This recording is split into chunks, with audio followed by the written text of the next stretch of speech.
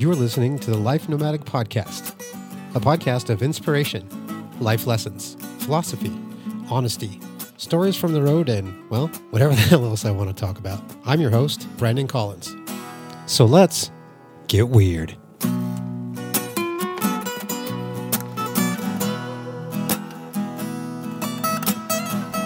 Hello, and welcome to the Life Nomadic Podcast. I'm your host, Brandon Collins. Thanks for tuning in. Thanks for listening. Hope you're doing great today. I'm doing great, actually. And today, on this episode, we will be talking about something that I think is very, very important and honestly not talked about enough, especially in social spaces, and that's therapy. What it's like, who should go, what's to be expected, things like that. Normally, I would do a podcast like this just myself, but today I figured I'd bring in an actual professional, someone who actually knows what they're talking about, and it's a pleasure to have a conversation with someone who was my professor at the University of Nevada, Reno. It's Dr. Adrienne Renwick. She is a PhD, a licensed clinical professional counselor, clinical alcohol drug counselor, and a clinical supervisor. She earned her PhD in counselor education and supervision from Oregon State University. Additionally, she holds a Master of Arts in Counseling and Educational Psychology and an advanced certificate in Addiction and Treatment Services from the University of Nevada, Reno. So in this episode, we're going to be talking about mental health and therapy and why it's important and what studies have been done and who therapy is for and what to expect and how to find a therapist, how to break up with your therapist, how to know if they're right with you or right for you. And we're going to talk about some of her research that she's doing. It's a very informative episode. So I hope that you get something from this. Sit back and enjoy. And here's Dr. Adrienne Renwick. So let's just start off, just kind of quickly tell me about yourself. Just a quick synopsis. Well, on a professional level, I am a licensed clinical professional counselor, as well as licensed clinical alcohol and drug counselor. I work full-time up at the University of Nevada, Reno. I teach for the School of Public Health, CASAT Department, Center for the Application of Substance Abuse Treatment. Mm-hmm. And I'm also a clinical supervisor for both licensing boards. I just finished my PhD from Oregon State University on counselor education and supervision. Congratulations, by the way. Thank you. I'm really excited that it's done. Yeah, I bet. On a personal level, I am, I'm a spouse, I'm a mother, I have two boys, they're 15 and 17, and then I have two stepkids, they're 23 and 26, So our house is pretty full and exciting. I grew up in a military family. Both my parents were in the Army, so I grew up moving around the country and also lived in other places in the world, which did shape me definitely as a professional and just human. Right. I don't know. What else do you want to know? No, that's pretty good. Yeah. Okay. Just get a quick kind of snapshot. And also, you were my professor at, or one of my professors at UNR. Yeah. Was it group therapy or individual therapy? Well, at that time, that class was individual and group therapy combined into one class. Oh, okay. It's since been separated. So now there's an entire class dedicated to individual counseling skills and a separate one for group counseling. Well, because I took two different classes. You took 354. Mm-hmm. I took Joe. Oh, yes. Joe Harvey Weatherford. Yeah. I took her. Hers was individual, I think. And then yours was group? Yes. It was just so weird because half the class was online, half the class was... Because that was during COVID, like right when COVID first hit. Yeah. And I think the world was still trying to figure out what to do. What an insane time that was. Yes.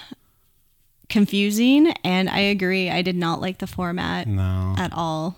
And was that one of your first classes? No. Or no, you'd been doing it for a while. I'd been doing it for a while, but that was the first time that I had to teach hybrid. Right. And I've never had to teach since then in a hybrid model. I think the university figured out that is really not a great way to conduct learning. No, it's not. So I think we were all stumbling through it. Yeah, that was tough. That was a tough couple of semesters. Mm-hmm. But we did it. We survived. Here we are. We did. Learned a lot. Yeah, we did. Yeah, we did. So I kind of want to do a couple of definitions before we get started, just to kind of give the listeners like a jumping off point, if you will. Okay. So I want to start with, what is your definition of mental health? Like, what does mental health mean to you? So I think we can look at it in two different ways, either from a strengths-based or a deficit perspective. And so when I look at it from a strengths-based perspective, I think of mental health as those strategies and coping skills, ways of dealing with problems over the years that really serve us and contribute to our wellness.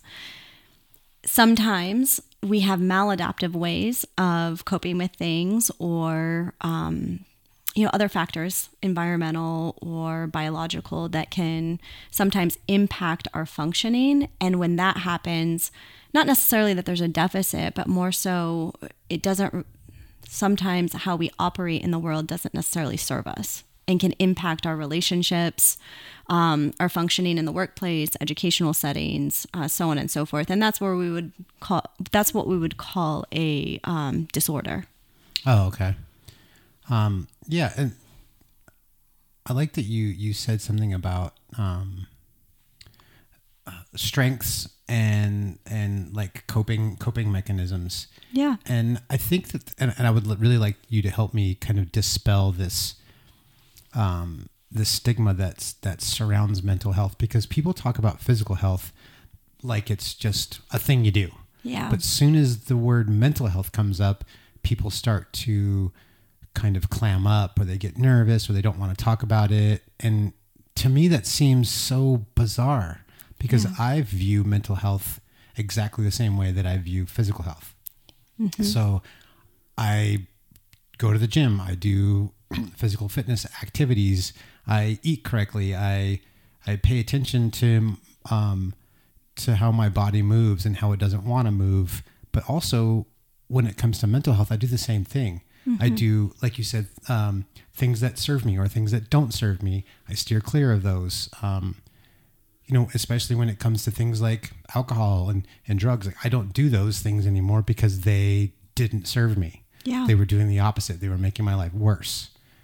And so how do we mitigate that? How do we get people to view mental health the same way that they view physical health? And mind you, if you're listening, and I know there are people out there who don't pay attention to their physical health either, which is fine. Like, I'm not, not everyone has to, but I do feel like we do that much easier than we would with mental health. Yeah, I agree. And it's something that I've thought about quite often, because obviously, well, let me back up. I think there's a few different factors that contribute as to why we pay more attention to physical health. One, I think it's more tangible. It's something that you're more, and not everyone, but we're conditioned to really be in tune with our bodies. And sometimes there's really visibly obvious signs that things are not right. Right. I think there are more systems to support physical health. And when I think about mental health, a lot of what we know about it came from our families. So how we deal with problems, how we deal with emotions, what's okay to talk about, what do you need to manage on your own. I think there's a lot of gender stereotypes that go into it, or expectations. Oh, absolutely. So, I mean, when I think about in our society, for example, I think male and male presenting folks are not necessarily encouraged to talk about their emotions and disclose information. And there's also this expectation of you have to pull yourself up by your bootstraps. I think as a society, we tend to be more individualistic in that sense. Yeah, I'm actually glad that you brought up that point about the different gender-based kind of expectations. Because I'm definitely a feminist. I'm definitely someone who's really doing the best that he can to help raise those who haven't been afforded the same opportunities that someone like myself has, being a cis white male. However, there is this kind of, like you said, where in terms of mental health, where men are a lot of times, and male presenting people are taught that you're not supposed to have emotions, or you're just supposed to be a man and deal with it. And and worse than that, if you do show emotions, you're made fun of, you're ostracized, you're looked down upon, you're called a girl, or way worse names. Yeah. And that's one of the things I really want to accomplish with this podcast is not only do I want everyone in general to be more comfortable talking about mental health, but men specifically, because I'm a manly kind of guy, like I'm athletic and I work on vehicles and I do the things that are socially kind of constructed as manly, but I'm also will cry my eyes out right in front of you and not even care. Yeah. Because why not? Like I'm strong physically and mentally, that I'm okay with doing that. And if you're not okay with that, I'm not saying that you're wrong, because I'm definitely not saying that, but I'm saying that it's okay and you can. And I'm glad that you brought that up. And speaking of mental health, so what I was saying with like physical health, it was funny the other day, I was telling someone that I made an appointment with my therapist, and they're like, "Is everything okay?" Yeah, everything's fine. I like to do once a year, I'll find a therapist and meet with them for a couple of weeks and just talk about stuff. And maybe something will come up that needs to be talked about, or maybe not, and it's the same as when I go to my primary care doctor. If I'm like, I have a doctor's appointment, no one even thinks twice about it. Right. They're like, oh, okay, cool. You know? Yeah. But so I definitely want to, and the entire purpose of this episode is to talk about therapy and the importance of therapy. And I figured who other to talk to about it than a therapist. So, So what, you were going to say something? I was just going to say, you bring up a good point in terms of, another thought that came to mind as you were speaking was that I think that we tend to associate therapy with being unwell. And and that is the only reason that you would go to a therapist. And I will say that we tend to be more reactive as a society, and particularly about emotions and mental health and well-being. So maybe that's part of it. But it's really cool that you're normalizing this idea of, hey, I don't necessarily have to have something wrong. It's more of a maintenance or going in and just having an opportunity to get a different perspective. Right. Yeah, absolutely. And what's funny too is health. The word health, just at least in my mind, and I don't have like the actual, Oxford Dictionary definition of health, but to me, health is things running smoothly. Like the health of your car, the health of your pets, the health of yourself, your physical health. Your mental health should be the same thing. And whenever we hear mental health, we automatically think of mental disorders or any of those other things that are associated with it, other than what mental health is. And that's just making sure that your mind is running smoothly. Right. Or as smoothly as possible. Right. So that's kind of what I'd really like to try and do. And I was actually talking to someone the other day, and they were telling me how, he was like, oh yeah, I listened to one of your podcasts, and I didn't know it was so much about mental health. I thought it was going to be about like traveling and stuff. And the tone of his voice made it sound like he wasn't interested in anything that had to do with mental health, because I think that he felt like it's not something that he needs to listen to. Right. Which is fine. But it kind of, it hit me in a weird place, and we were not in an appropriate setting to like have a conversation about it. And so I was like, yeah, no worries. But that's the thing, you know, people will listen to, and this isn't this person, but just kind of people in general will listen to physical fitness podcasts and do all these things that help and benefit their physical fitness. But soon as you talk about mental health or mental fitness, right, everyone kind of clams up. And so, yeah, again, that's why, and the podcast is called the Life Nomadic Podcast, but the Life Nomadic is like my pseudonym. Everything I do has that name attached to it. Right. And I've learned a lot through not only in academia, but also with plant-based medicines and just traveling and living and working in different cultures about mental health and how their perspectives are so much different on it, but also the same. Like we were talking about Italy. Don't even think about talking about your emotions in Italy. Oh. Like that's not a thing. Absolutely Unless you get shit-faced, and then it's okay. Right. So like that's their therapy in a way. Not that that's healthy in any way, but right. Yeah. And the only time there's emotions or free flow of conversation. Right. Yeah. Uninhibited. Yeah. and I've learned being sober for as long as I have been that I don't need alcohol to lubricate these conversations. I can just make the conversation happen. But it took me a long time to figure that out. Anyway, I digress. So why do you think that therapy is important? I think therapy, well, there's a few different reasons. One of the things I was thinking about as you were talking about fitness podcasts and things of that nature is that the brain is a muscle like any other, in the sense that if you want to create new ways of doing things, it takes practice. Right. And it takes intentional thought and a plan in order to achieve those objectives. And so I think therapy, it creates a space in which that can happen.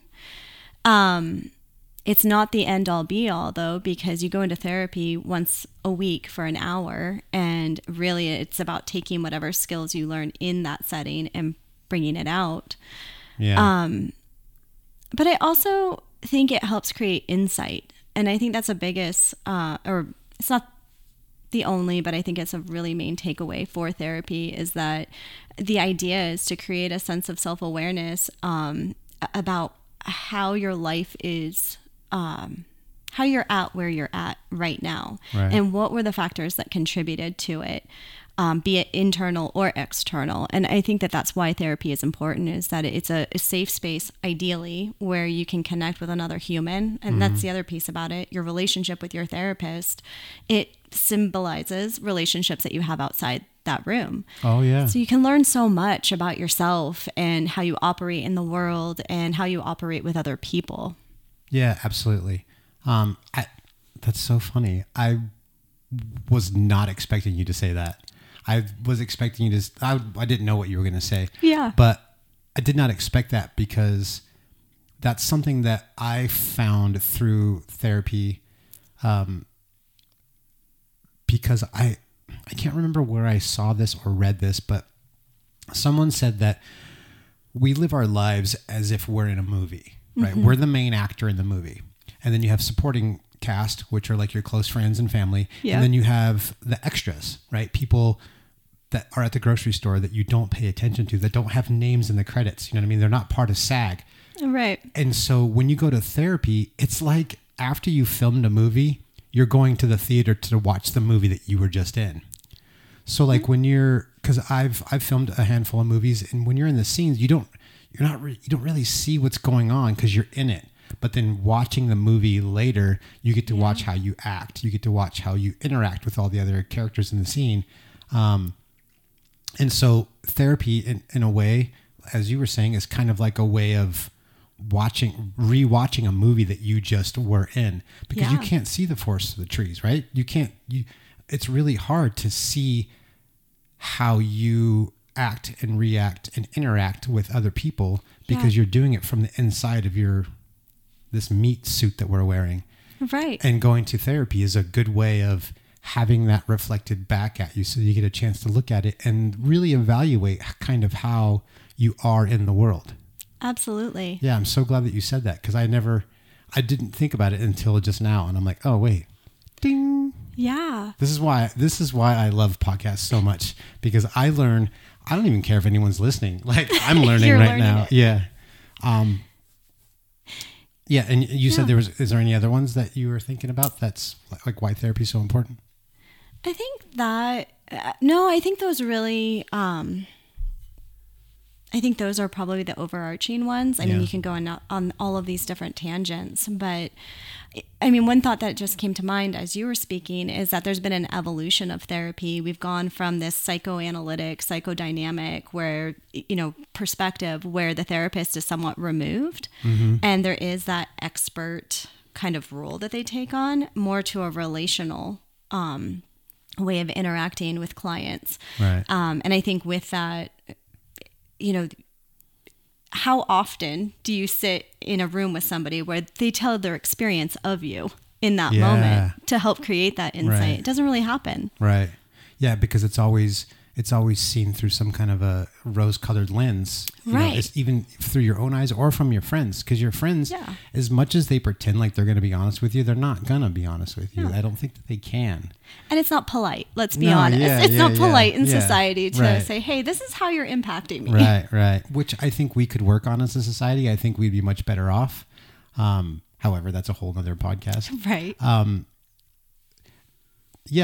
And so going back to what you said earlier about how it's good for kind of self-reflection. Mm-hmm. One of the more important things that I've done in my life, and I won't get too into the weeds with this, but is when I did my ayahuasca ceremony in Peru, it gave me a chance to really look at how I affect other people and how my actions affect others. And I think a lot of time with humans, and a lot of and I'm speaking from a Western perspective, Western culture, is we're so focused on what we're doing, right, and how life is affecting us that we forget how we're affecting other people. Mm-hmm. And when you're able to turn that back and reflect inside and understand how you interact with other people and how you affect other people, it actually makes you feel so much more better about yourself. Right. Especially if you're doing it right. Right. And if you're not, then, and you change it, it's this weird kind of, I don't even know what the word for it is. It's a dynamic where the more that you understand how you affect other people, the more you can be empathetic for them. Yes. And then in turn, it makes your relationships better. Yeah. And then if your relationships are better, you're better. Absolutely. Like, so it's like, you don't even have to go to a therapist to work on what's going on in your own head. You can just work on how you are with other people, mm-hmm. which is just going to make your life better anyway. With your spouse, you could be constantly butting heads with your spouse about something, and then you go to therapy and your therapist is like, you're doing it. Right, right. And then you're able to admit that to them, and then you speak with your spouse and you know how to navigate that, and the next thing you know, your relationship's so much better. Right. I'm not saying that it's going to be your fault. It could be your spouse's fault. It could be no one's fault. It could just be a miscommunication that you're not like. Yeah. It's always nice to have an outside perspective, a objective perspective. Yeah. Of how you are. Yeah. And so that kind of leads me into the next question. Like, you don't have to have any kind of disorder. You don't have to be struggling with anything to go to therapy. Right. So in your opinion, like who is therapy actually for? In a perfect world, and really this is one of the trends that I've seen in mental health, which I'm really excited about, is the destigmatization of mental health. Absolutely. And normalization of seeking or taking proactive measures rather than being reactive. Right. It really is for everyone. And it would be wonderful if I could work myself out of a job one day and to where it's more about wellness based strategies and interventions rather than serving people in their moments of crisis. Not that that isn't going to happen, but wouldn't it be wonderful if we could build this skill set from a very young age where people can learn how to kind of navigate some of these challenges independently or interdependently with others, because there's a language that exists or a space that exists to be able to do that. Right. Can you define interdependently? I know what it means, but I just want to make sure everyone knows. Yeah. Interdependency is this idea that we don't operate in isolation or alone. And we're not necessarily dependent on other people to do things for us. It's more of a symbiotic relationship where there's a give and take, but we're helping each other out. Right. So I'm not alone in this world, but together I can work with somebody in order to solve a problem. Right. That's another really amazing thing about being able to talk about therapy openly is I'll meet people or someone will send me an email or something, and it's that camaraderie. I go to therapy too. That's cool. And then I'll have friends that I've known for years will come up to me or text me or whatever and say, dude, I've been going to therapy forever. It's helped me so much. I'm always so weird about talking about it. And I'm so glad that you talk about it so openly. So now I can talk about it openly. And it's so cool because everyone benefits from it. Everyone really does in society. So this is one of the parts that really bugs me about how our medical system is set up.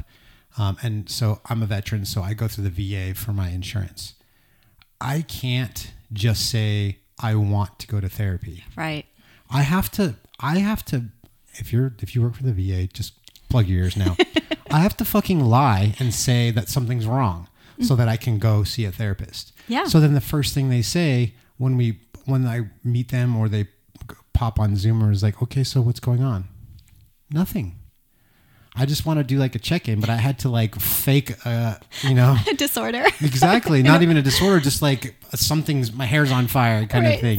Yeah, the symptoms. Otherwise they wouldn't do it. And I don't know how private insurance works, but I'm assuming it's probably very similar. It is. It's actually one of the reasons that I don't like our billing systems and the insurance system. You have to have a diagnosis in order to get reimbursed, or your client has to have a diagnosis in order to get reimbursement. I remember learning that. Yeah. So, and it is one of the reasons that, professionally, I have gravitated more towards nonprofit. Most of my career has been spent in nonprofit settings or school-based government settings where there's funding that can be allocated or acquired through grant writing in order to provide therapy at no cost or at a reduced cost and making it more accessible. Right. Because and as a therapist, this is as a supervisor, I teach my interns that you don't want to go with the most pathologizing diagnosis because diagnoses can follow people. Absolutely. And sometimes they can be helpful for people because it gives a shared language or an understanding of, hey, wow, I'm not crazy. This is like a real thing that I've been experiencing. And here are all the symptoms within this diagnosis. And that can be helpful. But it can also be really traumatizing for people to receive a diagnosis. Or, I worked in the court system also for quite some time. And folks would come in with a litany of diagnoses. And diagnosing, let's be honest, is subjective. Yeah. It's dependent on the lens of the therapist or medical professional providing it. And it's not always, doesn't always take in human aspects or the spectrum of normal. So we can really harm people. Yeah, I agree. And can you reverse a diagnosis? You I mean, it always lives in a medical record somewhere. Yes, as a professional, I can say, again, I'm going to start off with the least stigmatizing. Hey, this sounds more like adjustment disorder. Right. And maybe go that route before diagnosing something heavy like a personality disorder or, something in that realm, or other really stigmatizing diagnoses. But yeah, I can go ahead and change my diagnosis, but it still lives in a medical record somewhere. Right. So, which is one of the reasons why you want to go with least stigmatizing. Right. I think I remember either reading about this or being taught this, that there are a handful of quote unquote generalized kind of disorders that therapists can go to that aren't as stigmatizing, but it's also enough to get their therapy paid for through their insurance. Yeah. And I don't know those because, like I said, my experience with private practice was pretty brief. I ended up giving therapy for free because I was like, I don't even want to deal with these insurance companies. Yeah. So it didn't last long. But yes, there are some diagnoses. Right. Adjustment disorder is one of them. Right. And you can specify with anxious features, with depressed features, rather than diagnosing something like major depressive disorder. Right. To me, that sounds, I'm happy that that's a thing, but I'm also very disappointed that that has to be a thing. Right. Like that has to be a system set up so that people can get the help that they need, right, without being labeled with, and I'm not saying that a diagnosis is bad, but like we said, it can follow you. And so I don't want anyone to be worried about being diagnosed by anything, because it's not the end of the world. It's not like, and like you said, like when I got diagnosed with substance use disorder, that helped me deal with it so much more, because now I knew that I wasn't just someone who drank a lot. I was someone who probably shouldn't drink. And that meant that there was something else going on beneath the surface of that. So it gave me an opportunity to kind of go, you know what? This problem has a name for it, and I can put it over here. Yes. Let's go find out. Let's get underneath it and figure out what's actually making that thing a thing. And now my sobriety is so much easier because I now know what that underlying problem was. And I remember in Joe's class, she always talked about the thing that your client tells you, it's never the thing. It's always something else. There's something underneath that. And so I kind of turned that on myself. So yeah, don't be afraid of diagnosis. No, definitely not. Yeah. And as mentioned, it can be helpful for some people. Yeah. But I think that's where the relationship between therapist and client, I mean, it should be a collaborative process. I mean, again, therapist is coming in as an expert in whatever, in that realm. Yeah. However, I will say, this is my opinion, I don't think diagnoses should be handed out as freely as sometimes they are. Yeah. Yeah, no, I agree. And it's also like, it's kind of it's like a double-edged sword. Like, you don't want to be handing out diagnosis like candy, but you also don't want people to not be able to get the help that they need. So exactly. Yeah, being a therapist can't be an easy job. But like, sorry. Speaking of people who've like with that get diagnoses. How do you say that plural? Diagnoses. Two of my favorite humans, shout out to Kalista and Gaia, they have a podcast as well.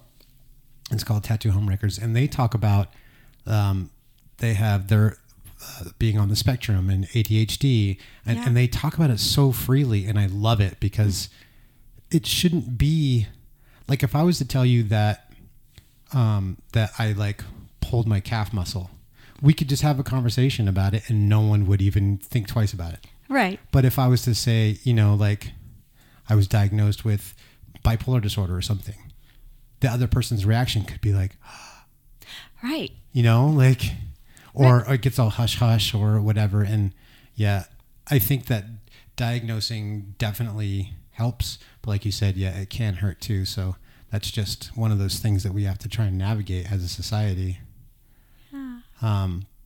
think there's a cultural component to it also. Yeah. It's when we're talking about a specific set of symptomology. Like I'll take grief, for example. Studies have been done over the years in terms of, trying to determine how long people who come from the United States, how long is a socially appropriate length of time to grieve the death of somebody. Oh. And research showed that most people said 2 months. What? I know. It's shocking. Okay. And more recently, there were adjustments made to the Diagnostic Statistical Manual in the newest edition, where it added prolonged grief disorder, where we're looking at, or at least acknowledging that grief can be prolonged, especially, in this particular diagnosis only pertains to death, which also is odd to me because you think about it, grief can come in so many different forms. Yeah, a breakup, a loss of a job. Right, Yeah. exactly. But, other parts of the world don't necessarily have that belief that something should be so short term. Mm-hmm. And, how do you qualify it as a disorder? Yeah. I can't remember what country I was in, somewhere in Asia, but it's almost a social requirement that you grieve for 1 full year. Right. Whether you need to or not. And so there's both sides to that coin, right? Like every single person, like it's impossible for two people to be able to grieve the same way. Right. A little personal information. Earlier this year was really tough for me. I had a handful of deaths in the family, around the family, and it was a lot for me. But the people in my life who were dealing with each of those different things all grieved completely differently. Mm-hmm. Some were really emotional about it. Some were completely shut off, and some it didn't affect at all. And when I have conversations with them, a lot of times they would ask me, am I doing this right? Right. And I'm like, there's no right or wrong way. Mm-hmm. The fact that you're questioning whether you're doing it right or not is good enough, I think. Absolutely. Because you're looking inward and you're paying attention and you're thinking to yourself, how should I be doing this? Mm-hmm. And then all I would ever answer was, well, how do you feel like you should? Mm-hmm. If you feel like laughing it off and not dealing with it, then maybe that's what you need to do, at least for now. Right. If you need to lock your door and cry in your room for 4 days, do that too. Just do the thing that makes sense to you. And then after it kind of chills out, and I even told everyone, you should go see a grief counselor. Yes. You don't have to, it doesn't have to be considered therapy or any of those things. You're not broken. Right. You just need to go talk to someone who has experience in how to deal with those things, because we're not taught how to deal with, honestly, any mental health stuff when we're kids, whether it be from our parents or in schools. And I think that could fix a lot of issues that we have as a society and as a culture now, is if we learn how to deal with life in a positive way. I feel like we'd be so much better off. Yeah. So I think that therapy's for everyone. I couldn't agree more. Yeah. And, this is another cool trend I've been seeing across the country is introducing some mental health strategies to kids at a younger age. When you look at, I've heard of some schools doing a mindful meditation every morning on the intercom so that everybody's participating in it. But that's working that muscle, your brain, to learn new skills for when you become dysregulated or when things happen that are out of your control. Okay, what are some skills that I can lean on to help bring myself to a space where I can think it through or not respond in a way that's not advantageous to me? Absolutely. And the rest of the folks around me. Yeah, yeah. I actually do have a couple of friends who are teachers from elementary school all the way up to high school. And a number of them have told me that they'll have an hour or so once a month or once a week, and they'll talk to their students about how they're doing, where they're at, some coping mechanisms. Christina, I've had her on the podcast. she talked about how she would tell her students to, she's going to be so mad at me because I forgot, but it's like you count 5 things and then you like 5 smells and then you say 4 things that you see and 3 things that you hear. And just something simple like that. Had I been taught that as a kid when I was younger, that would have made adolescence so much easier to deal with. So much easier. You know, because as it sits, you know, I grew up in the 80s. So like that wasn't allowed to talk about those kinds of things, which actually brings me to a question I wanted to ask you. Yeah.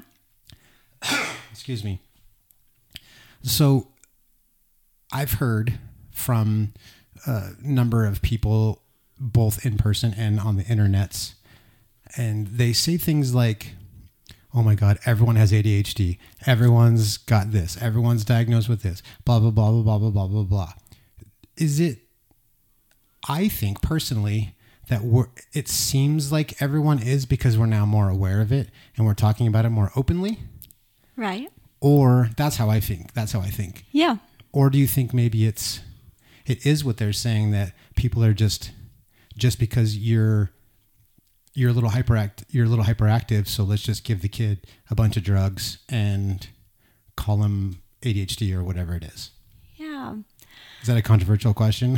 Well, I mean, there are different schools of thought. I'll say that.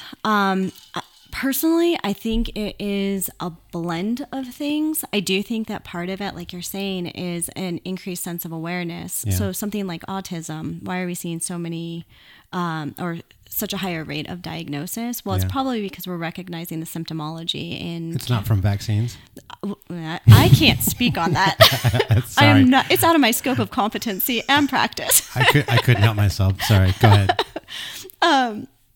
But what I do think that there's an element of that. So we're recognizing the symptomology where there's more interventions in place to be able to diagnose. And I also think that perception is shaped by popular culture in some ways. And so I think there's an element of that too, is sometimes we're seeing things from a specific lens because of all of the information coming in.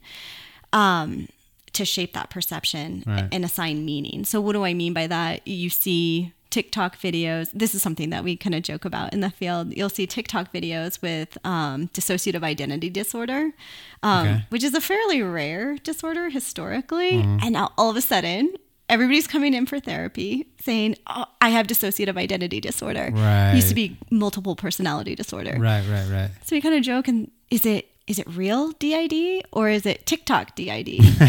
Because your perception of yourself can also be shaped by what you're viewing. And so it's a really hard question to answer. I think it's probably a little bit of both, honestly.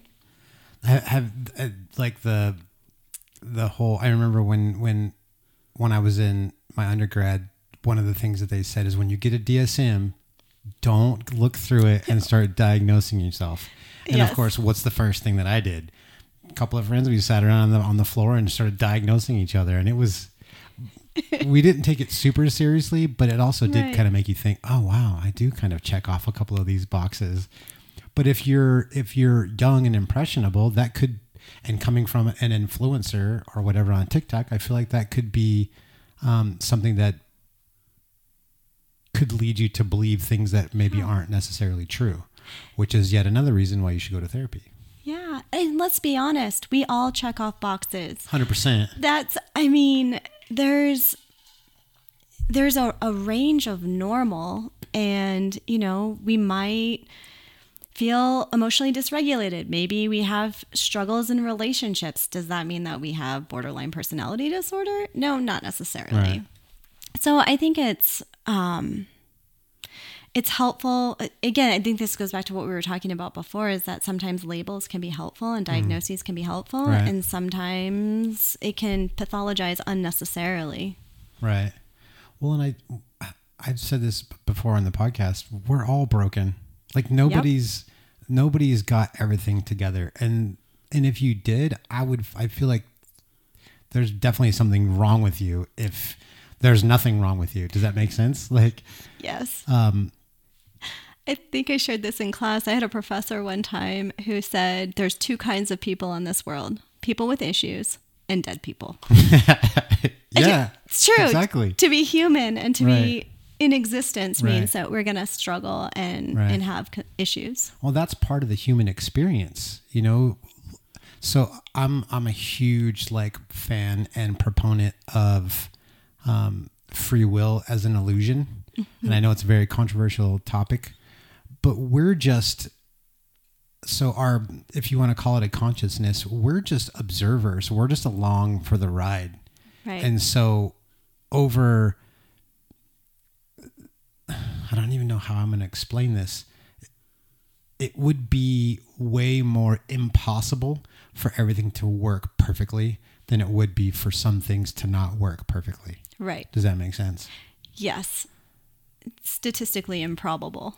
Right. Yeah. It's statistically improbable that everything is running perfectly smoothly all the time. That's Right. not to say that you can't go, days or maybe even weeks where everything's running kind of smoothly. Right. But there's always going to be some speed bumps because life does not care that you exist. Life is going to do the thing that life does. And how you are able to navigate that, I think, defines you as a person. Absolutely. And so going back to what you said about the self-reflection thing, I think I'm so glad that you said that. That makes so much sense. That makes me want to go to therapy way more often. Because I really do. So I meditate a little bit, and even sometimes to a fault, I think about how my actions and the way that I interact with other people, how it affects them. Yeah. And I've really wished that more people did that.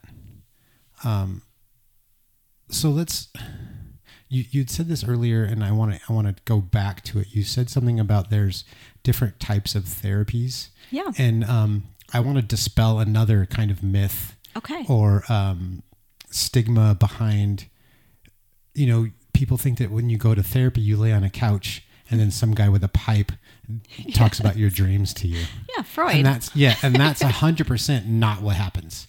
Maybe there are some psychoanalysts that are still like that, but I really don't think that's how it is. No. So let's go over a couple of different types of therapies, because I do know that the type of therapy that I like is the kind of therapy that you kind of taught, where it's the therapist doesn't really say anything. You just kind of reflect on what they're saying. And then, because I want to do the work, I want to figure things out. I just need a sounding board, something to bounce off of. Right. But some people, I had a roommate who was like, I hate that kind of therapy. I need to be told what to do. Yeah. So there's different types of therapists and different types of therapeutic, what's the word? Interventions or Practices? modalities? Modalities, that's Yeah. the one, yeah. Different kind of therapeutic modalities. Yeah. So can we go through a couple of the Yeah. more popular ones so that people who are listening can be like, oh, you know what? I kind of like that one.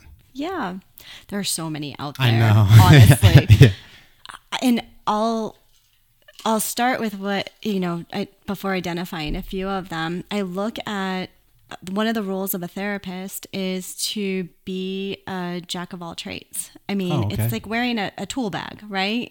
You want to make sure you have the appropriate tool for whatever project you're working on. Not that a client is a project, but more so you're not going to use a screwdriver to hammer in a nail. Totally. I get the analogy. Yeah. So I think that, as we've evolved as a profession, I think the idea is that we are more eclectic in practice and that we're learning lots of different tools so that we can serve all of our clients. Because it's really the client who should be the person guiding or leading things. As you said, some people don't really want a lot of advice, and it's not really a therapist's role to give advice. Yeah. But yeah, or it might be more of like a sounding board, just holding space for somebody so they can feel safe to be vulnerable. Right. So your question is difficult to answer in that sense because there's some popular modalities, like for example, cognitive behavioral therapy, which is a very structured modality. Right. So that's looking at how your thoughts impact your behaviors, which then impact, thoughts impact your feelings, which then impact your behavior. So, Right. for example, you're driving down the road and, a CBT therapist might analyze you, or not analyze. That's the wrong word to use, but work with you on changing some of your thoughts so that Right. you don't have an emotional reaction that is going to affect your behavior negatively. Right. So you're driving down the road, somebody cuts you off. What's your automatic thought? Actually, that's funny that you asked that, because my actual thought is, and I'll answer my current thought. Okay. My current thought is, I'm not part of that person's life. So Okay. that person has no clue that I'm probably even here. They didn't do it on purpose. They're not doing it because they think that I suck at life. They're just moving over into the lane. So I'll be annoyed for a short second, and then I'll Right. tell myself, it's not that big of a deal. Just move on with your life. Yeah. However, younger Brandon would be like, what the fuck? Right. Like, why do you, because you think that this person purposefully saw who you were, and then cut you off on purpose. Right. Which Right. is not usually, That's not reality. most people don't actually operate that way. No. Some people, Yeah. but most people don't. It Right. usually is something more accidental, or not paying attention, or Right. I'm in a rush because I have, this whole life event happening for Right. me. Exactly. Yeah. But yeah, to your point, most people will say, the automatic thought is more negative, or Right. just this idea of like, they did this on purpose. How dare they? Screw you. To me, how dare they make me Right. slow down by 2 miles an hour? Right. Yeah. And so the feeling that you get from that is anger, frustration, sometimes rage. Right. And then you might, in your behavioral response, go to cut somebody off, Yep. or tailgate them, or drive by them and make sure they see your middle finger sticking up. Right. Which is going to probably have potential negative effects. So, you might get pulled over. Somebody might be more enraged than you are. Right. And then this altercation ensues. Point being, CBT is exactly what you described, which is learning how to change your automatic thoughts so that you can have a different emotional response, which then impacts your behavior differently. Right. So that's a pretty popular and well-researched type of modality. Yeah. I lean into what's called existentialism, which Right. is this idea that to be human is to suffer. We are not alone in that, yet we're inherently alone. Right. But in our suffering, meaning can be found. And so it's a less structured therapy. It's more of a philosophy, and just a lens, a way of looking at my clients that I'm working with, but really trying to help them determine meaning in their own life. Right. So It's very Buddhist of you. I've not actually practiced any kind of Buddhism. So Really? No, I haven't. So I'm not familiar with It's the all tenets about of suffering. it. Okay. So then, yes, I'm a natural Buddhist. Yeah, you are. Yeah. So if someone was to want to maybe reach out to someone to be a therapist, Yeah. how would they even start that process? Yeah, I would say, this is a really good question. One, you want to check, I think calling the person and having a few key questions to ask. Because it's so relational, you want to make sure that you have a good fit. And I also want to normalize the fact that not every therapist is going to fit with every client. Absolutely. And that's okay. If you go into therapy and you realize that your therapist isn't really the best fit for you, don't be scared to seek another therapist. I also want to add the caveat, though, to really question yourself. Is the reason that I don't feel a connection to the therapist, is that the reason? Or is the reason because I feel challenged in the confrontation or the feedback that they're offering to me? Because that can happen too. And sometimes people will hop from therapist to therapist because they're maybe not ready to look I see what you're saying. inwardly. Yeah.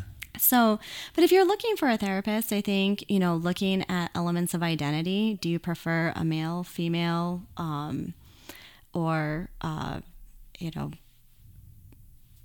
trying to think of the term and it's not coming to me.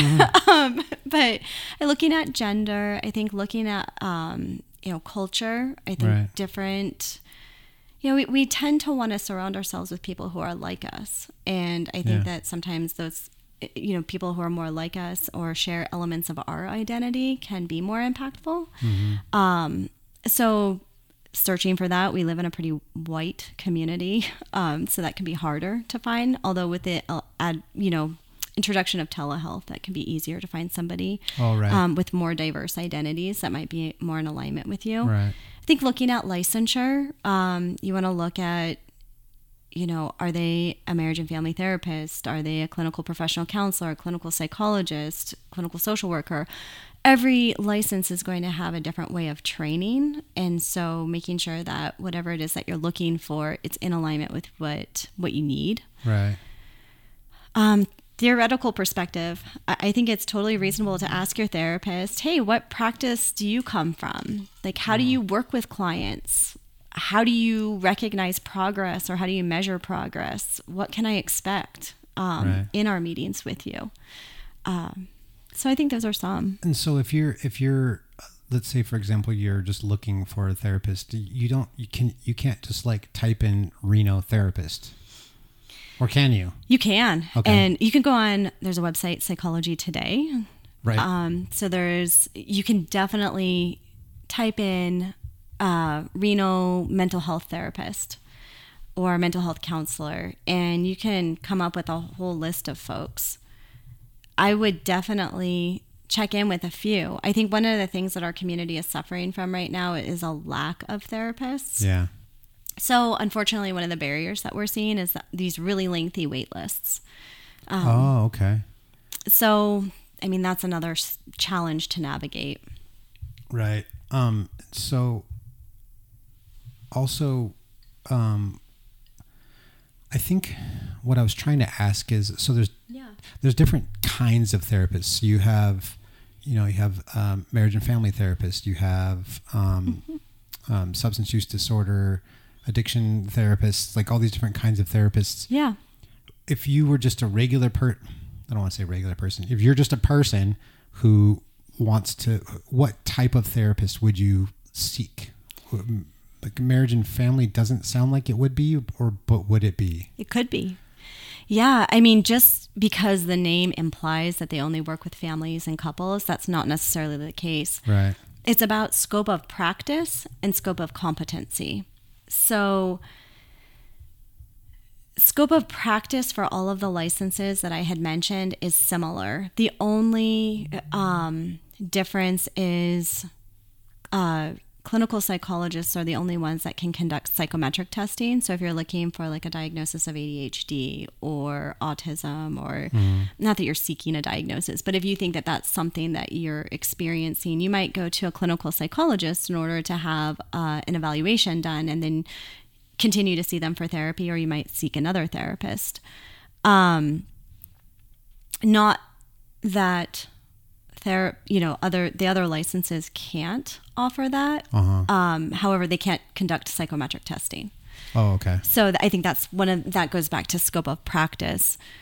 But I mean, I would just ask anybody that you're looking at or considering, ask them what their scope of practice is. Okay. Yeah. Somebody who has licensure as a substance abuse counselor their scope of practice is to treat substance use disorders, right, or substance misuse. They can't really delve into the mental health world, even though there's a lot of crossover. Right. You can't really say definitively, did the substance use cause some of my depression, or did depression contribute to my substance use? It's hard to say. Yeah. Does that answer? Yeah, kind of. Question? So I actually jumped on Psychology Today, and you can actually click through gender. Like there's a thing that says issues. So you click on issues, and it's like, which one of these do you think might be something that you're dealing with? Self-esteem, grief, depression, anger management, anxiety. And you click on the thing, and then it lists the therapists that would be good for that. There's gender, there's types of therapy. So there's mindfulness-based, CBT, like you said, family therapy, trauma-focused, play therapy, which I think is amazing. Yep. Christian counseling. So if you're a Christian and you want to speak with someone who shares faith based ideologies with you, emotionally focused. There's tons of different ones. I think you tried to hit on it earlier, and right here, ethnically served.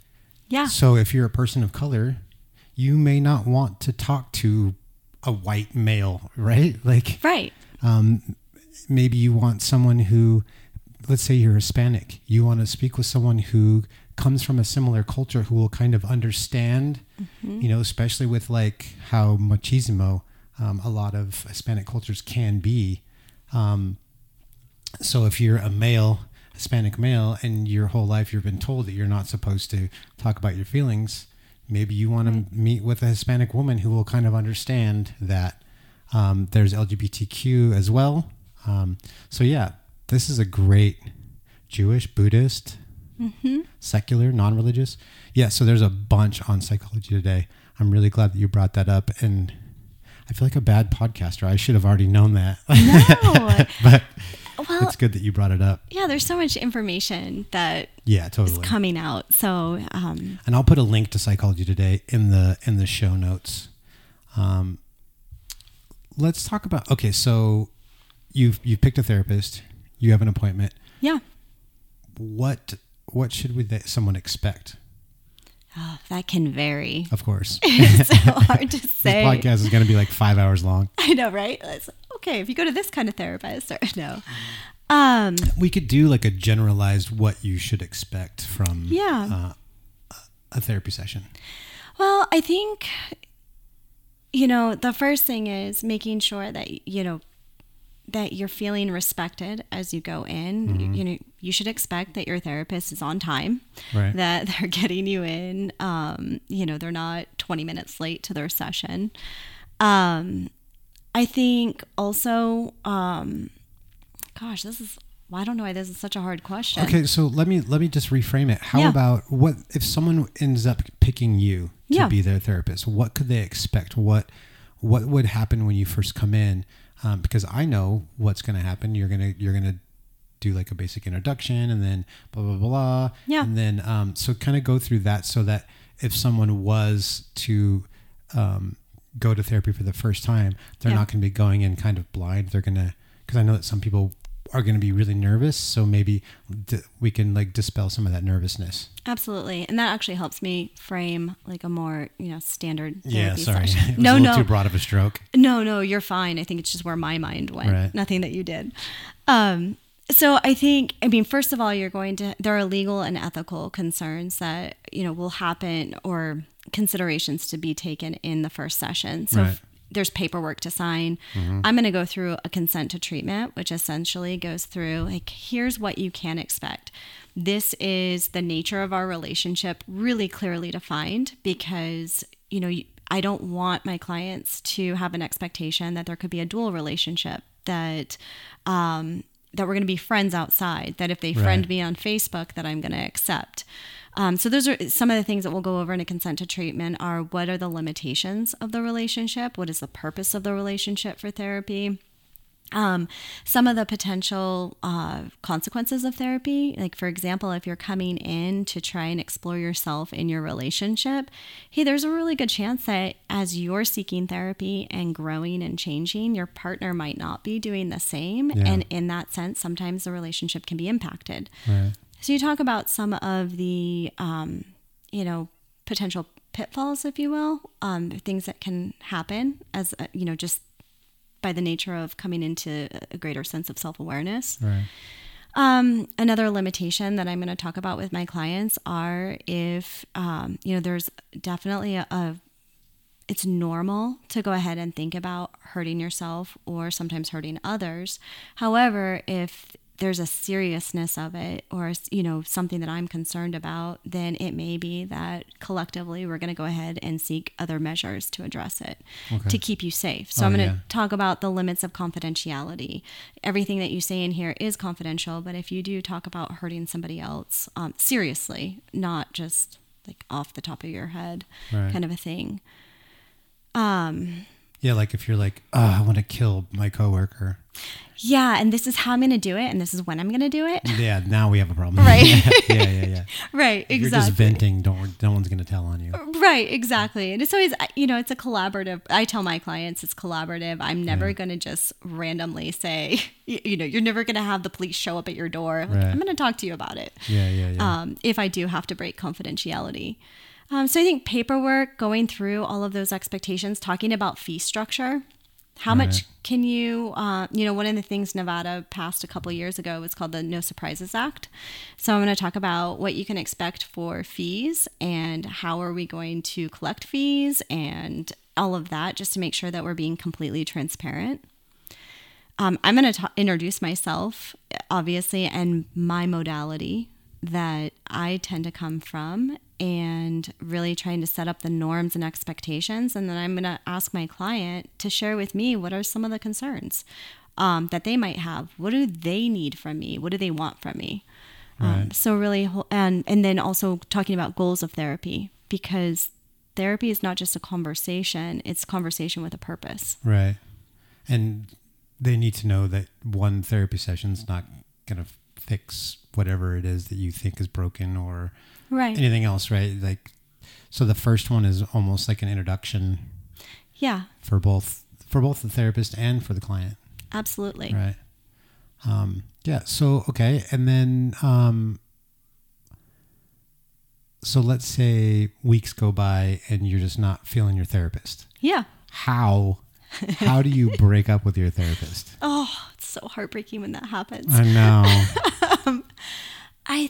I mean, I'd like to say just being completely open and transparent, but let's be honest, sometimes we have really, we might be conflict avoidant, or we might be worried about hurting the therapist's feelings. Yeah. My suggestion is just to be honest about what wasn't working for you.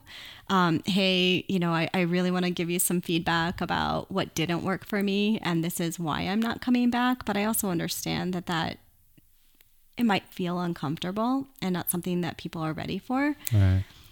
What I don't suggest doing is just scheduling something and not showing up. Right. So that would not be the way to break up with your therapist. Yeah. You don't ghost your therapist. No. You shouldn't ghost people anyway. No, you shouldn't. But yeah, I think, giving, being respectful and giving some time. And if you feel comfortable, giving feedback about what didn't work. And sometimes it's just as simple as, I'm not vibing with you. Right. I don't feel a sense of connection, and that's it. So if, I know tons of people who are probably listening and going, nope, right. There's no way I'm saying that. Right. Exactly. Is there a way like that they could either, with body language or something like that, or are there things that you pick up on when you're in a session with a client, and then maybe you will bring up, hey, how is this working for you? Like, are you getting value from this? And and that gives them the space to say, actually kind of no. Yeah. That's how I would operate as a therapist. And I'm paying attention not only to content or what people are saying, but also what's not being said, and body language and eye contact, all of the things, which also is dependent on culture. But that's something I would feel comfortable doing. But I also want to make mention that, like, a newer therapist, I've been practicing for 13 years. Yeah. So it's a skill set that I've developed over the years where I feel comfortable disclosing to a client, like, hey, I'm feeling a sense of disconnection with you, and I'm just wondering, excuse me, if you're feeling the same. I would feel comfortable saying something like that, but I don't, like, a brand new therapist might not feel comfortable. So it's not necessarily that they don't care or they don't notice.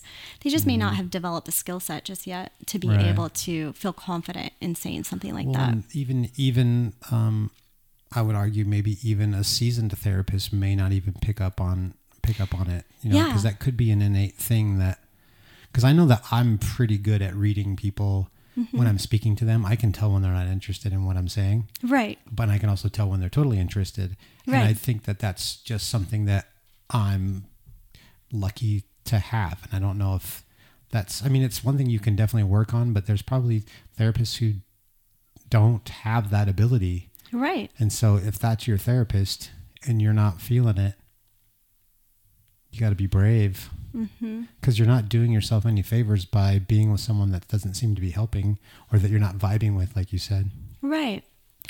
And I think it can help the therapist grow too, if you're Totally. honest about how you're experiencing them. I mean, that's in a perfect world, right? That's relational thinking, Right. is that I'm going to let you know how I experience you, because you may not be aware of the impact that you have on me.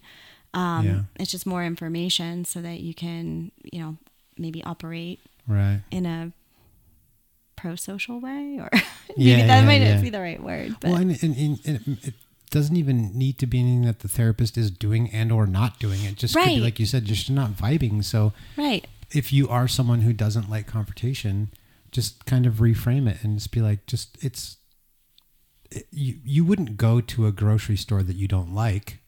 Right. The grocery store is not going to get upset that you don't go there and buy its products. Right. Same thing with a therapist. The therapist shouldn't, I would imagine. I mean, you are human. Obviously, you're probably going to be affected by it, especially if it's a client that you've, as much as you try not to become attached to your clients. I'm sure there's some kind of, because especially when you're going through things together, you build a camaraderie with each other and you become kind of a team. Yep. But yeah. Yeah. And I mean, that's that transition to two-person psychology. It's a recognition that just as I, as your therapist, impact you as a client, you impact me. Right. And so, I think earlier in your career, it can feel more like a heartbreak when somebody breaks up with you in your therapy. But definitely over time, it's more of, okay, what do I need to learn from this in order to grow and become a better professional? So I guess what I would encourage people to do is really think about it from that perspective of feedback can help them grow, your therapist grow as a professional. And help others better. Maybe we shouldn't call it breaking up either. Right. I just say that because I had a therapist break up with me, essentially. We had worked through the things that I needed to work through. And it got to a point where it almost was like we were looking for things. And so she brought that up and I looked at her and I wasn't upset at all, but I was straight to her face. I go, "Are you breaking up with me?" And she was a younger, she was not an apprentice. What are they called? Oh, an intern. Yeah, she was an intern. Yeah. At UNR, and she turned bright red. And I was like, "I'm just kidding. I'm not upset about it, but you're totally right. I feel like we don't need to do this anymore." And it was fine. Yeah, but it was funny how I just instantly tried to make a joke out of it. Right. And then her reaction was not what I was expecting, because she was probably really nervous about doing it too. And so I was like, sorry. Totally. Yeah. And it can be nerve-wracking. Totally. Yeah. Because it can go both ways. If you're not feeling like you're therapeutic and this relationship isn't working with that intentionality that I had spoken of, and sometimes it can happen. Sometimes therapist and client can become more friend-like. Yeah, you just come in and chat for an hour. Right. So then what's the purpose of the relationship? Have we digressed? I mean, that's something that a therapist should be asking and asking themselves. And the other piece that I wanted to add is that no therapy relationship is into perpetuity. I mean, the goal of therapy is to hold space, have this time with somebody until it's no longer, they have the skill set necessary to help themselves, and go out into the world and use that. So there is a finite date for your time with that person. Absolutely. Yeah. I mean, I think I typically go probably 1 or 2 months, each time. Yeah. And towards the end, when I get to where in my head, where if my therapy session becomes almost like a chore, then I know, okay, I'm good. I don't think I need to be going. Yep. If I'm looking forward to it, if I'm like, okay, cool, therapy tomorrow or whatever, then I know that I need to be going. Yep. That's kind of my way of gauging, and as outspoken as I am, it does feel weird when I tell my therapist, "Look, I think I'm good." Right. Our time is done. Yeah. But 0% of them have ever been like, oh, really? It was always like, yeah, no, totally. I get it. It's almost like they were waiting for me to say it.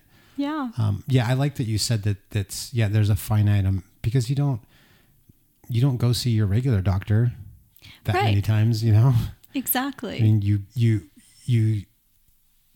go to your doctor when something's wrong, but you also go before something's wrong as a checkup. So I think that's, if we could look at therapy, that way, or just mental health in general, mental fitness in general, I think would be, so much more helpful.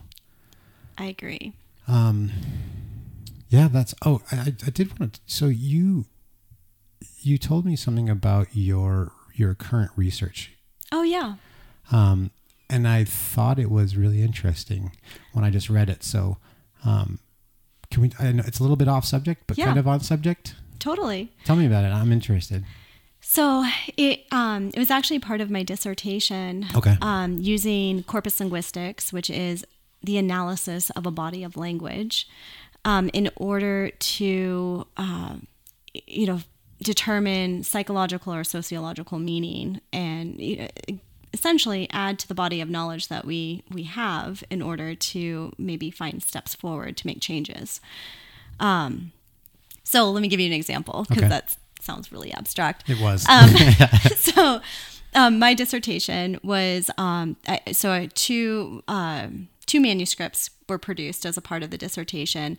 One of the studies was looking at domestic violence law across the United States, and I analyzed states that have the highest rates of domestic violence and the lowest rates of domestic violence to see what the linguistic differences were in law. Because what I speculated was that states with really high rates of domestic violence maybe have low levels of protections for children, or just low levels of protection in general for folks experiencing it. What I found was that, and of course there are limitations to the research I want to identify, but what I found was that low rate states have a more nuanced definition of domestic violence. Okay. I don't know if that's causation or correlation, but just another piece of information. Right. So you can see where that research could be useful is in advocacy work. So taking that information and going to the legislature and talking about how maybe we need to change our definition of domestic violence in the law, as well as protections that are afforded to those experiencing it. So when you said rates of domestic violence, is this reported, or is this convicted types of things? It's reported, and that's actually one of the limitations of the study. Right. Is that, for example, North Dakota came up as a low rate state. Well, is it truly because North Dakota, in their law, they're addressing DV in such a way that is really truly lowering the rates? Or is the reporting somehow skewed so that for example, in rural communities, sometimes the threshold of violence tends to be much higher.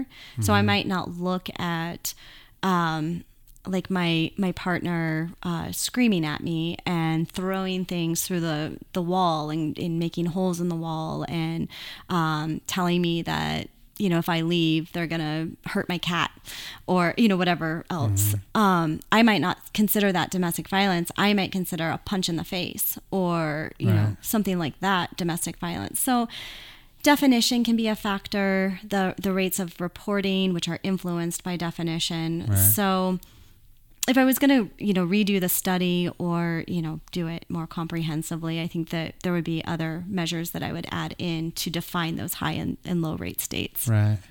And also, cultures within each of those states, yes, I would imagine has an impact on that. Absolutely. And even though this may sound off topic, I do think that it is kind of in the same vein. Is what we were talking about when it comes to stigma of therapy and mental health is how language of it in legislation is. Yes. The cultures, different cultures, I'm only going to say this from my experience, but I feel like more, I don't want to say liberal states, but more states that have access to more cultures probably have higher rates of therapeutic attendance and participation than, say, like Midwestern states or more rural areas because it's not as accepted. Yes. And so that makes perfect sense. And those cultures raise people who then turn into legislators, so it's just this whole thing. And so, like we were saying earlier, if we could get a conversation started about therapy and about mental health at a young age, yes, then those children will grow up already having an idea of how to deal with life in general. Yeah. And then those turn into adults who then they write legislation, and it's this big snowballing effect. Yeah. And I mean, to kind of piggyback off of that, the second manuscript really looked at cultural perspective. And so I analyzed movie scripts. Oh. They were English speaking countries. So that's obviously a limitation. Right. But just looking at how domestic violence is depicted, because part of how we shape our perception of a problem is from the media that we're consuming. Right. And so I know there was a time in our country, or in the United States, not that long ago actually, where we saw domestic violence as a family problem rather than a larger societal issue. And that shaped how therapists responded, right. How law enforcement responded. So the second manuscript really analyzed the language that we find in domestic violence movies over time, how it's changed over time, looking at 1930 to 2023. It's interesting that we think that movies and other types of media like that are fantasy, but they're not. Mm-mm. They are direct projections of that culture. Right. And it's funny that we're talking about this. So I've been doing a lot of like acting in like theater, community theater locally here in town. And I have callbacks for where they're doing, it's called Die Difficult. It's a Die Hard parody. Okay. And so last night, my friend Leaf and I decided we were going to watch Die Hard. And so I'm watching Die Hard, and we're texting each other and commenting and all this stuff. 1988 wasn't that long ago. No, it wasn't. But watching this movie, I'm like, it feels alien. I was even alive. I was an adolescent. I might have even been a teenager in 88. Yes. So I was old enough to be aware of the culture. And looking back, I'm like, whoa, that's crazy how different it is. And like the people were just smoking on the airplanes and like in the airports, and like alcohol was just everywhere. And Leaf even mentioned how in all the construction zones, there's pictures of topless girls all over in the construction zones. And that was just a thing that was okay then. Right. It was the norm. It was the norm.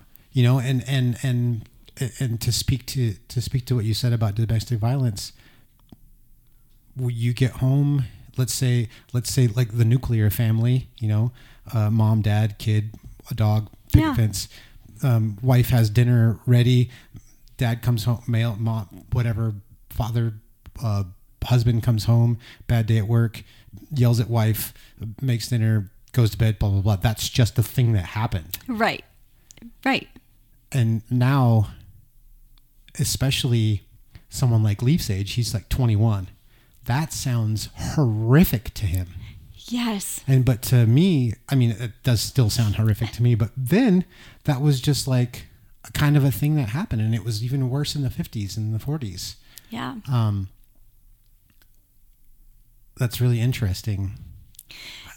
Yeah. You'll have to send me your manuscripts. I want to read them. Yeah, you can. I'll definitely send you the link for them. They're actually in Oregon State Library Scholar Archives. So and you can they're published, right? Yep.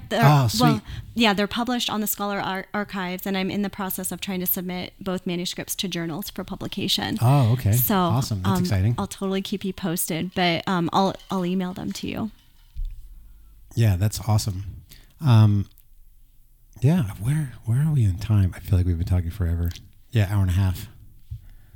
It's a lot to talk about. I know, and I could continue, honestly. Was there anything else that you had that you wanted to kind of talk about? I didn't. I think we covered a wide range of information, and hopefully it's been helpful for those of you listening to, and of course, if you have questions, always feel free, to reach out. Okay. Yeah. I'll put your contact information, if that's okay, absolutely. in the show notes and in the description. Last question. Let's say I'm a listener. Yeah. I have no experience in therapy, and I'm thinking about maybe seeing someone, whether I feel like I have an issue to deal with, or maybe I just feel like I should, or whatever. Yeah. What are some things, some advice you would give to me? As somebody who's seeking therapy? Yeah. I would encourage you to set aside the reservations and maybe some of the fear that's been holding you back, and try it out. You can always, I know it's uncomfortable sometimes when you try something new, but you can always step outside of it if it really doesn't feel like it's for you once you do it. So I would just say, find somebody that you can talk to about it. If you are struggling with navigating the mental health world, because it can be really complicated, reach out to somebody who can help you. You do not need to go through this alone. Right. Absolutely. And I mean, I have tons of friends that go to therapy. And I even tell my other friends that don't go, like, talk to me about it. Right. I mean, I'm not a therapist, but I've done it enough I can answer some of your questions. And sometimes it's just, you need a teammate to Exactly. they're not going to be able to go into your therapy appointment with you, but they can help out, and sometimes it just feels so much better just knowing that you're not alone. Exactly. And that would be my advice to anyone. You're not alone. Yep. All of us are going through it. It's different for everyone, obviously, but no one has their shit together. 0 people do. Even therapists, right? I totally agree with that statement. Therapists have therapists, right? Yeah, exactly. Yeah. Cool. All right. Well, thanks so much for coming on. Yeah, thanks for having me. Yeah, you bet. I learned a lot today, so I can't wait to re-listen to it and really digest all of it. So, thanks for listening, and we'll see you in the next episode. All right. Well, thanks for hanging out with me. I hope you got something useful from this episode. If this is your first time listening, please consider subscribing so you don't miss out on any of the other fun things that we'll be talking about in the future. If you enjoyed this episode, I would encourage you to go to wherever you listen to podcasts and leave a little review. This really does help me grow the podcast. And of course, if you have any questions or comments, or you just want to connect on all the other social medias, you can find me on Instagram at Life Nomadic Podcast, on Twitter at That Life Nomadic, Facebook.com/Life Nomadic Podcast, or you can just send me an email, lifenomadicpodcast@gmail.com. Once again, thanks for listening. I look forward to talking to you guys, and we'll see you in the next episode.